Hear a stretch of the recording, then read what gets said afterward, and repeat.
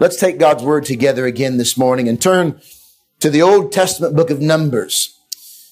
And we come to this portion of the account of Moses in the wilderness wandering. And this is a very interesting portion of God's Word. In fact, this particular story account, it's a real historical account. It is recorded over 3 chapters of the book of Numbers. In fact, more attention is given to this particular incident than to most other details in the wilderness wandering. There are some other occasions and places where more attention is given, like the building of the tabernacle and the instructions for that. But this particular incident is given a lot of attention. Let me remind you that what we find in the Old Testament is intentionally placed and recorded for our admonition. Sometimes people look at the Old Testament and they say, that's boring. Let's get to the New Testament. And when somebody speaks like that, they tell me how spiritually illiterate or ignorant they are. Because all Scripture is given by inspiration of God. In fact, we read in the New Testament, the Apostle Paul speaks about this very same thing. He tells us in Corinthians, in the first letter to the Corinthians, in 1 Corinthians 10, verse number 1, moreover, brethren, I would not that you should be ignorant, how that all our fathers were under the cloud and all passed through the sea and were all baptized unto Moses in the cloud and in the sea, and did all eat the same spiritual meat and did all drink the same spiritual drink, for they drank of that spiritual rock which followed them, and that rock was Christ. Now, Paul is speaking about Moses in the wilderness wandering. But, he says, with many of them, God was not well pleased, for they were overthrown in the wilderness. Now, would you look here for a moment? There are many professing Christians today who are being overthrown day after day in the wilderness, and partly because they do not listen to the admonition of the Old Testament account. Now, these things were our examples, to the intent that we should not lust after evil things as they also lusted. These things are written to give us an example. Neither be ye idolaters as some of them, as it is written, the people sat down to eat and drink and rose up to play.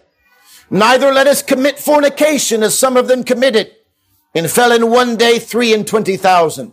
Neither let us tempt Christ as some of them also tempted and were destroyed of serpents. We read that last week. Do you remember?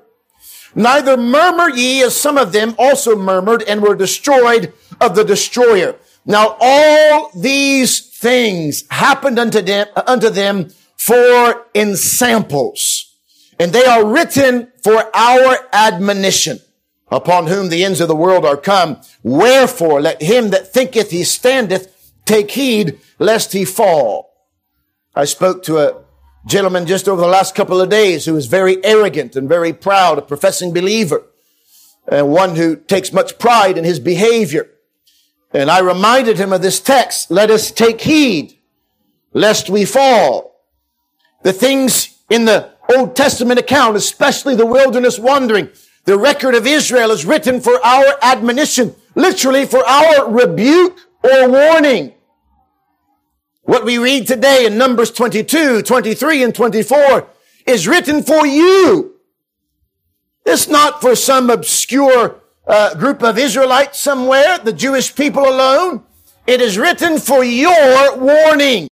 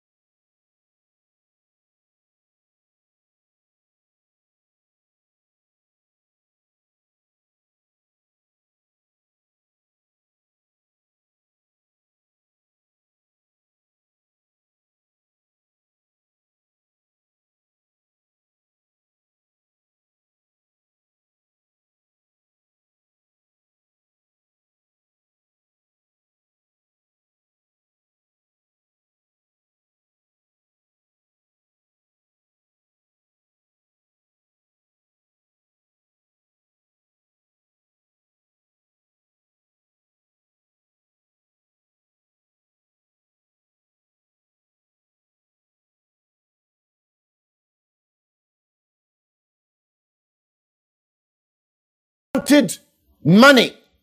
He wanted to use spirituality. He wanted to use the things of God for money. Many believe that he was just somebody who had a bit of common sense. He knew that when the people of God sinned against God, that they were going to be punished.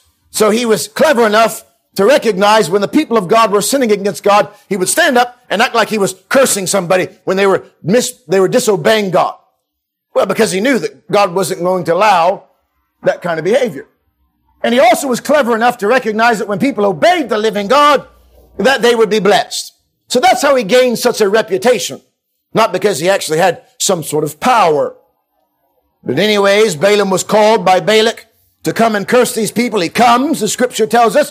He knows he should not go, but he goes anyway. And we have that famous story. Here comes Balaam on his donkey. You remember the story? He's determined to go, and he's going to get the money, all the money that he can, and try to curse these people. And on his way, an angel stands in his way with a sword prepared to kill Balaam because God told him not to go. And Balaam had no spiritual sense at all. So he could not recognize the danger he was in, but his own donkey did.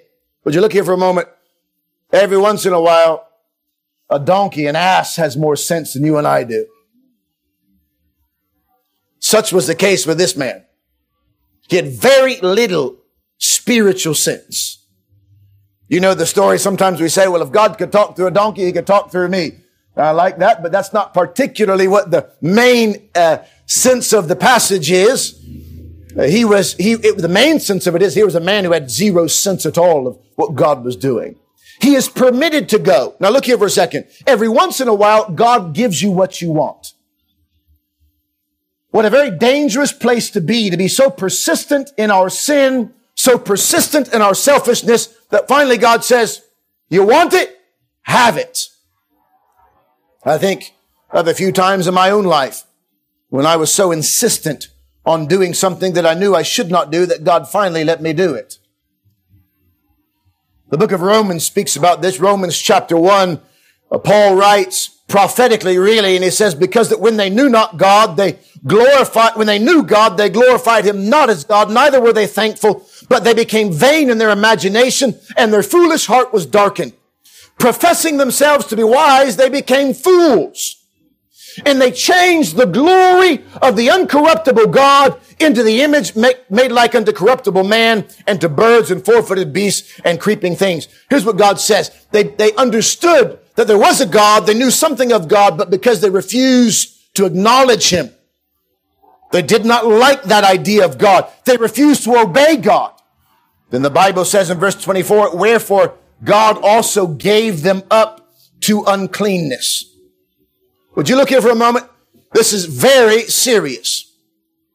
If you continue to persist in your disobedience to God, if you continue this morning to insist on going your way, knowing the truth, then you can be sure that it's just a matter of time before God gives you up to uncleanness, to the lust of their own hearts, to dishonor their own bodies between themselves.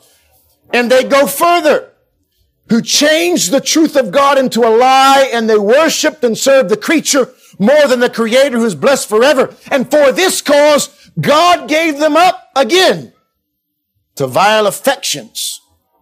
For even their women did change the natural use into that which is against nature, and likewise also the men, leaving the natural use of the woman, burned in their lust one toward another, men with men, working that which is unseemly, and receiving in themselves that recompense of their error which was meet. And even as they did not like to retain God in their knowledge, God gave them over to a reprobate mind. Let me begin with a warning that if you continue to resist what you know to be true about God, God may eventually give you up. He may let you have what you want. And he knows that if you get what you want, it will destroy you. We sometimes think that God is some cruel God in heaven who's trying to steal our fun. He doesn't want us to enjoy life. He's trying to steal all the pleasure and enjoyment of life. In all actuality, God is trying to save you from a life of destruction. And in your ignorance, in your willful rebellion, you continue to persist in your wicked way. And would you look here? It's a matter of time before God washes his hands of you and gives you over. That's what happens to Balaam. Later on in the Old Testament record, we find that Balaam is actually slaughtered with the enemy. Can I tell you that's exactly where you are headed if you continue to resist God? What you know to be true. The story tells us in Numbers chapter 22, 23, and 24 that 3 times Balak and Balaam try to curse God's people. Now I remind you, Balaam knows he can't do it. 3 times they try to curse God's people. 3 times Balak takes Balaam up to a high place. Chapter 22 and verse number 41, it came to pass on the morrow that Balak took Balaam and brought him up into the high places of Baal, and that thence he might see the utmost part of the people. Balak said, come here. Let me show you. Brings him high. Chapter 23 and verse number 14, they try again, and he brought him into the field of Zophim to the top of Pisgah, and built 7 altars and offered a bullock and a ram on every altar. Again in chapter 23 and verse number 27, and Balak said unto Balaam, come, I pray thee, I will bring thee unto another place. Peradventure, it will please God that thou mayest curse me them from thence. Now that sounds familiar to me, doesn't it, you? Being taken to 3 different places and tempted to curse the people of God. Does that sound familiar to you? It reminds me of our Savior's own temptation. Matthew chapter 4, Jesus was led by the Spirit of God into the wilderness. Where were these people? In the wilderness. Satan brings Jesus up to a high place so that he might see all the kingdoms and tempts him. Now, can I just remind you, Satan, if he had any sense, knew that he could not prevail against the Lord Jesus Christ, but yet he did it anyways. Balaam knew that he could not prevail against the people of God, but yet he tried it anyways. Would you look this way? Satan is constantly looking for a little crack to get in. And he will not stop. He'll bring you to this place, to that place. He'll bring you here. He'll bring you there. He'll tempt you with this. He'll tempt you with that. I believe that God in his mercy is trying to teach us the snares and tactics of Satan. He's trying to show us the way that Satan tempts us. And this is still happening today. Can I just encourage you with something? As much as Balaam and Balak tried to curse the people of God, they couldn't. If you are a child of God today, there is no man on earth that can curse you. Every once in a while somebody says, do you think we're cursed? I said, all of humanity's been cursed. All of humanity's been cursed. But if you've been born again, that curse has been lifted because Christ Jesus was cursed for you and the curse has been taken away.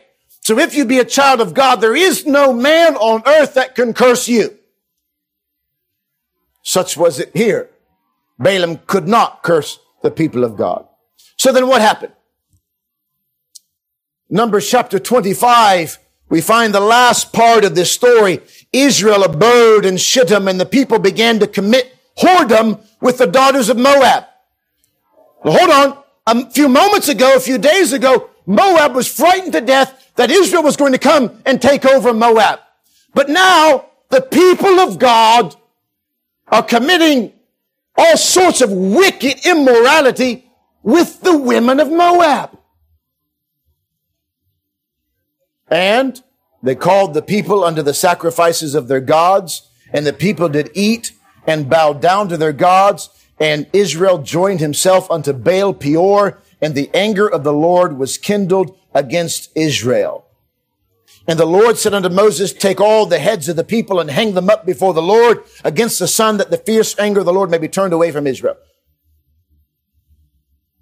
What happened? Balaam knew that he could not curse God's people. But he also knew that he could cause the people of Israel to curse themselves. Balaam knew he had no power to destroy those people. But he did know that he could deceitfully and carefully lead them very subtly away from their God and into a trap that they might be destroyed.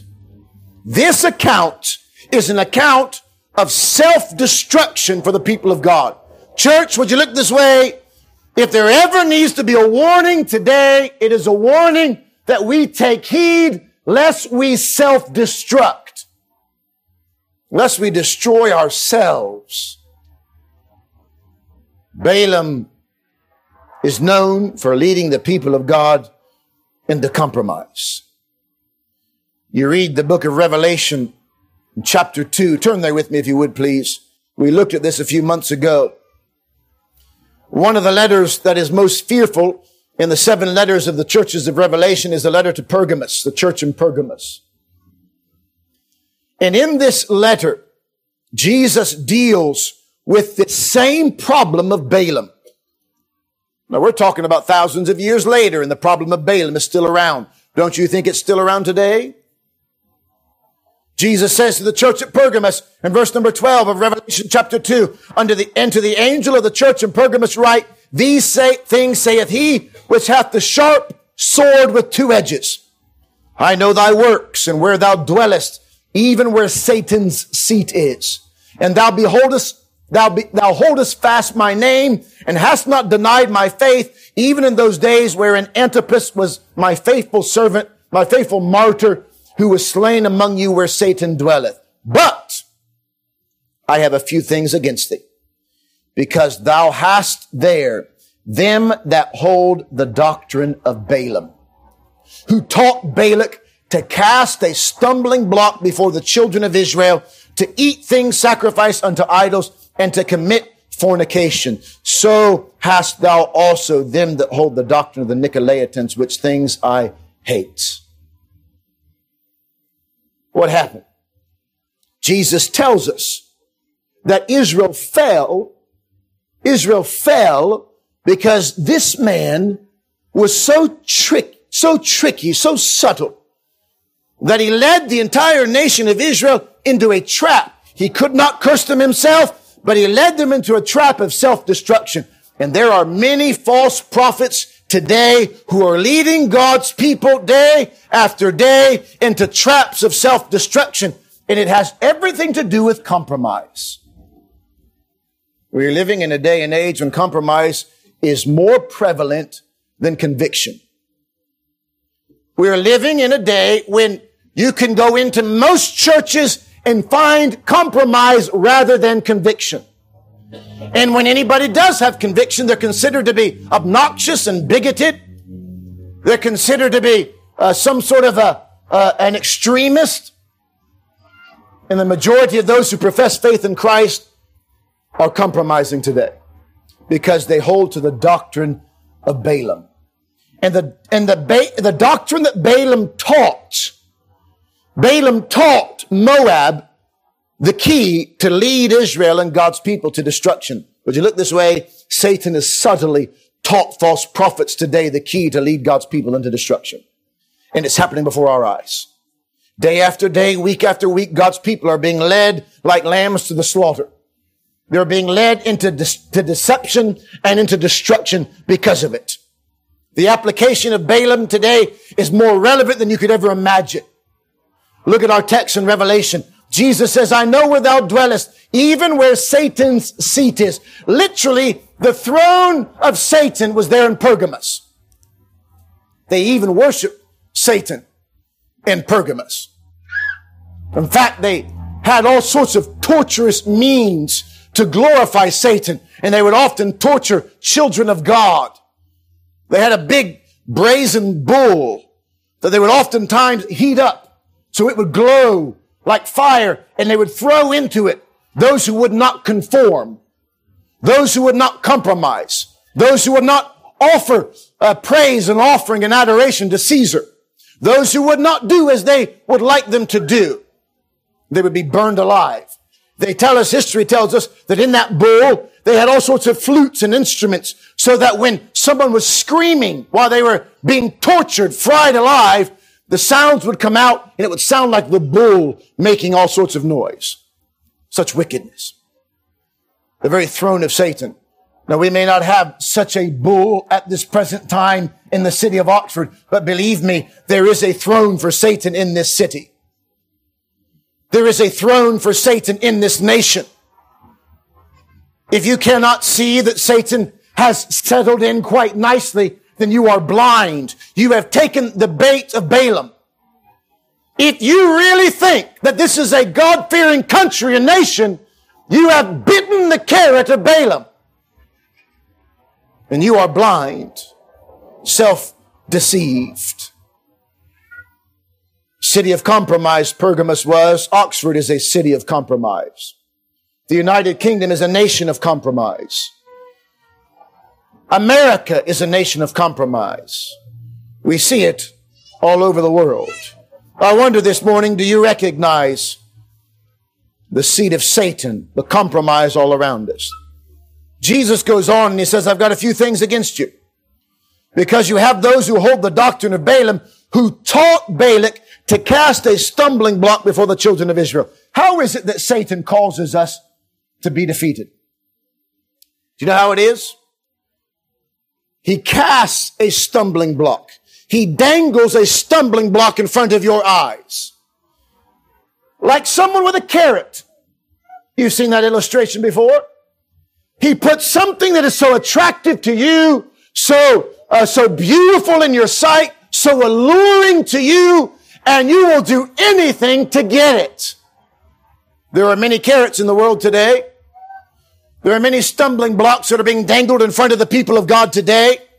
One of those is the carrot of self-preservation. Would you like to live and would you like to get back to normality? Let me tell you what normality is. It's a carrot of Balaam. Just do this and everything will be normal. How dreadfully deceived we really are. The carrot of riches. I want to get more money. A little bit more money here and a little bit more money there. And by the way, normality has a lot to do with money, doesn't it? Well, let's get back to normal so I can get back to my comfortable way of living. I want to go on holiday. So, hey, jab me up as many times as you need to. Give me a passport just so I can take my holiday. What a ridiculous carrot. But we bite it. And the world, Balaam, this false prophet, dangles in front of people all of these little carrots. The lust of the eyes, the lust of the flesh, and the pride of life. If you do this, you'll be somebody. If you do this, you'll have a lot of money. If you'll do this, I'll open doors for you that you've never been able to do before. And all sorts of deceit. How did they do it in the Old Testament? I'll tell you how they did it. The Bible tells us how they did it. Balaam told Balak, if you send your women out in front of these men who have been away from their wives for so much time, fighting and battling, send your women out there, women who were known to be involved in temple prostitution and all sorts of ridiculous, terrible behavior. Send them out there, and that'll cause the men. And sure enough, here come the Moabite women. And the jaws of the Israelite men dropped, and they took the bait. And they followed the women up to the top of the mountain where sacrifice was made to their false god. They sat down at the tables and ate those things which were killed and sacrificed to false gods. And before they knew it, they were bowing down to false gods and they'd cursed themselves. Oh, how many times, I wonder, do God's people bow down, who take the bait and are followed like a lamb led to the slaughter, following along, taking the bait. I wonder today if that's you. We find in Revelation chapter 2 that there are those who cast a stumbling block before the children of Israel to eat things sacrificed unto idols and to commit fornication. Let me tell you what this is. Compromise, compromise, compromise. Mixing with the things of this world. And our churches look more like the world than they do a house of God. And the people of God look more like the children of Satan than they do the children of the living God. And people say it like this. Oh, come on, relax a little bit. You're being a little bit radical. Calm down a little bit. Aren't you a little bit over the top? Look, why don't you just go with the flow? You're making a scene. Have you heard that before? Come on, you're embarrassing the rest of Christianity. I've been told that before. Can you believe it? You're making us all look bad. Why don't you just conform? Can I tell you, never one time in the New Testament has Christianity ever been conforming to this world. Never. Never. Nor should it begin now.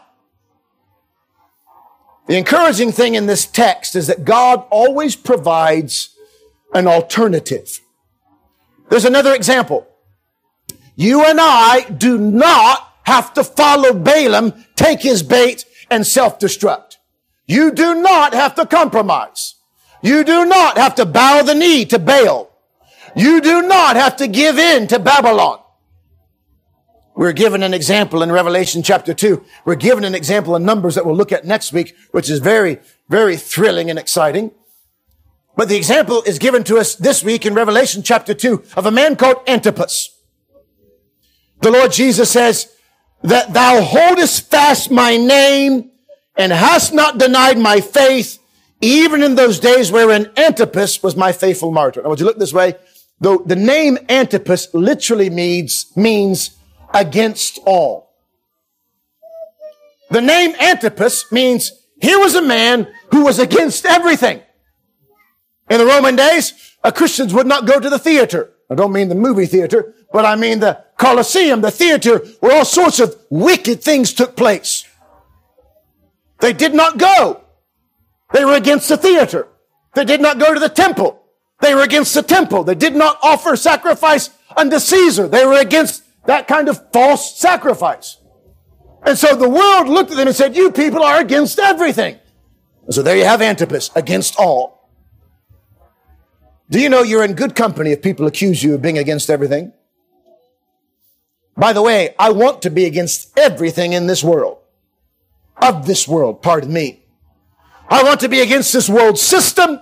I want to be against anything that this world produces except it come from God. You say you're being a little bit extreme. I'm being no more extreme than God's word is extreme. I'm being no more extreme than Christ Jesus expects us to be.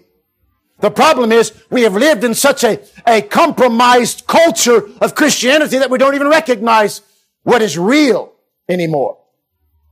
The measure of Christianity that we've been dealt and the measure of Christianity that we've experienced has been a watered down, compromised, poor, pitiful excuse of Christianity. John writes and says, love not the world, neither the things that are in the world. If any man love the world, the love of the Father is not in him. Did you catch that? Look here for one moment. If you love this world, you are telling everybody that the love of God is not in you. How could you love this world if the love of God was inside of you? He goes on. For all that is in the world, the lust of the flesh, the lust of the eyes, and the pride of life is not of the Father, but is of the world. And some of you this morning are chasing after a carrot that you'll never get, and it is leading you to self-destruction. Lust of the flesh, lust of the eyes. I want this. I want to do this. The pride of life. I want to be this. Can I tell you, you're wasting your days chasing after something you'll never get. The only thing you will get is self-destruction. Young people, teenagers, university age, I don't know if there's ever been a time more challenging than now for young people to live. But you have got to rip your eyes off of this world and look unto Jesus. You've got to say, like we sang a moment ago, stayed upon Jehovah. You've got to ask God by His grace and mercy to help you see the wicked deceit of this world. The world passeth away and the lust thereof, but he that doeth the will of God abideth forever. Paul writes to the Romans in that famous portion of Scripture in Romans chapter 12 and verse 1 and 2. You might know these verses and be able to quote them, but I hope you'll know them in your heart. He says, I beseech you, therefore, brethren, I plead with you, I implore you, by the mercies of God, that ye present your bodies a living sacrifice, holy, acceptable unto God. Would you look here for a moment? The majority of this world is presenting themselves a living sacrifice unto the world. And they say, I'll do anything you want me to do. Here I am, world. Here I am, world system. Whatever you want me to do, whatever you want me to believe, I'll do it. But the commandment was that you would offer yourself a living sacrifice to God, which is your reasonable service. And then he says, in a very clear command, be not conformed to this world. Would you look here for one moment? I'm going to close with this. This world is trying to press you into a form. This world is trying to push you into some sort of a cookie cutter imagination, some sort of a cookie cutter form. It's trying to push you into what they want you to be and what they want you to do. And some of you are jumping into the cookie cutter. The world is constantly pushing and pulling and trying to make you what they want you to be. And God says, fight it. Be not conformed to this world. If they put chains on you by the grace of God, break them. If they tie you up by the grace of God, cut the rope. If they put you in a prison cell by the grace of God, kick it down. You say, by the grace and mercy of God, I shall not ever conform to this world. Be not conformed to this world, but be ye transformed. It's amazing to me. The world wants to conform you, wants you to conform and wants you to capitulate. And the world wants to push you into a place that you don't belong. But God wants to transform you. Think about that. God wants to take you and I, who are naturally prone to wander, naturally prone to sin. We can't think right if we wanted to think right on our own. And God wants to take you and change you. But the trouble is, so many of us will not let Him change us because we're letting the world conform us. You can't do both. You cannot let the world conform. You can't be conformed to the world's image and also be transformed. You cannot be conformed to this world and be transformed by the renewing of your mind. You cannot do both. You must choose this day which one you're going to allow. Some of you have never made that choice, and it needs to be made today.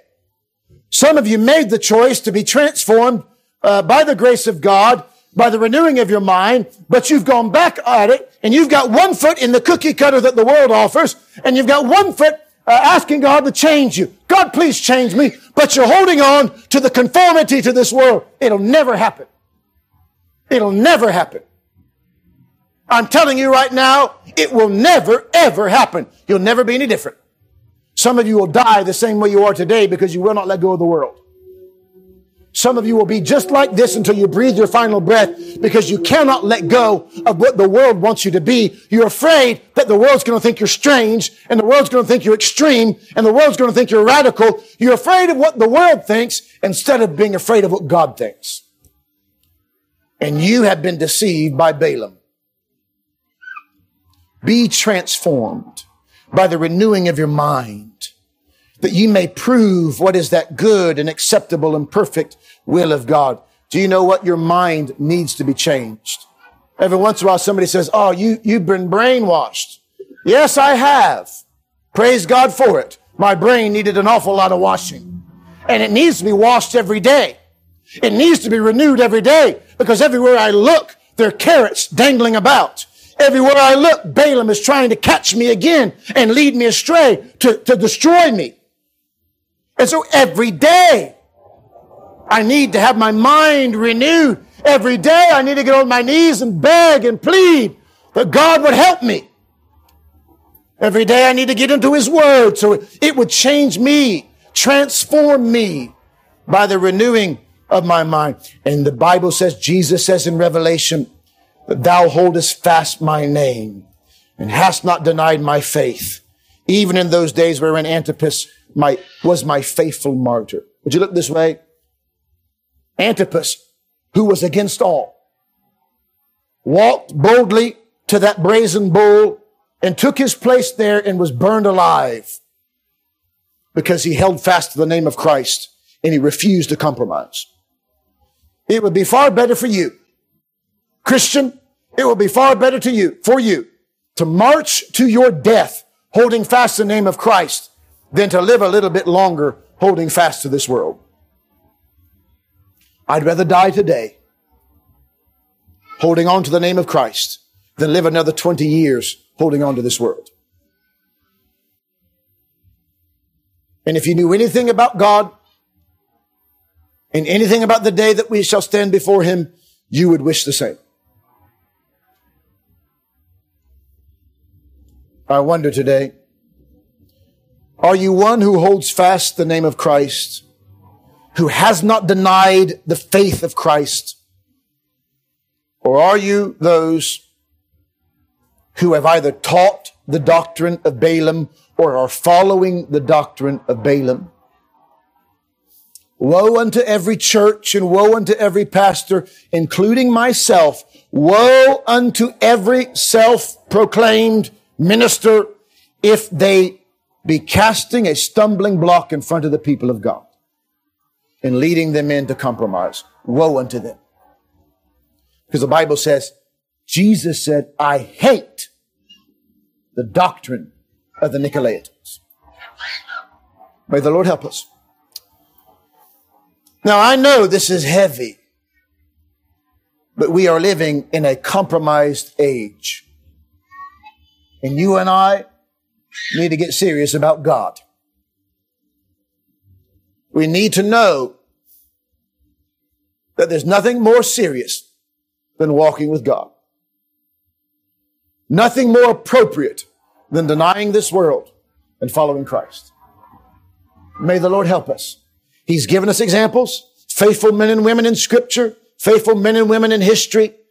He's given us the example of His own dear Son. May God help you today and me today to choose to be renewed in our mind day by day and refuse to be conformed to this world. May the Lord help us. Let's pray. Father, we confess unto Thee that our flesh hates to be corrected. We hate to think, Lord, that we are not what we should be. We hate to even admit it. We hate to imagine that we've compromised. We love to make excuses for ourselves. And I ask of Thee, Lord, help me to make no more excuses. Help me, Father, to be willing to look into Thy Word and see exactly where I stand today. And I pray the same for these dear people in front of me. Help us, I ask. May there be a real sense of solemnity and urgency.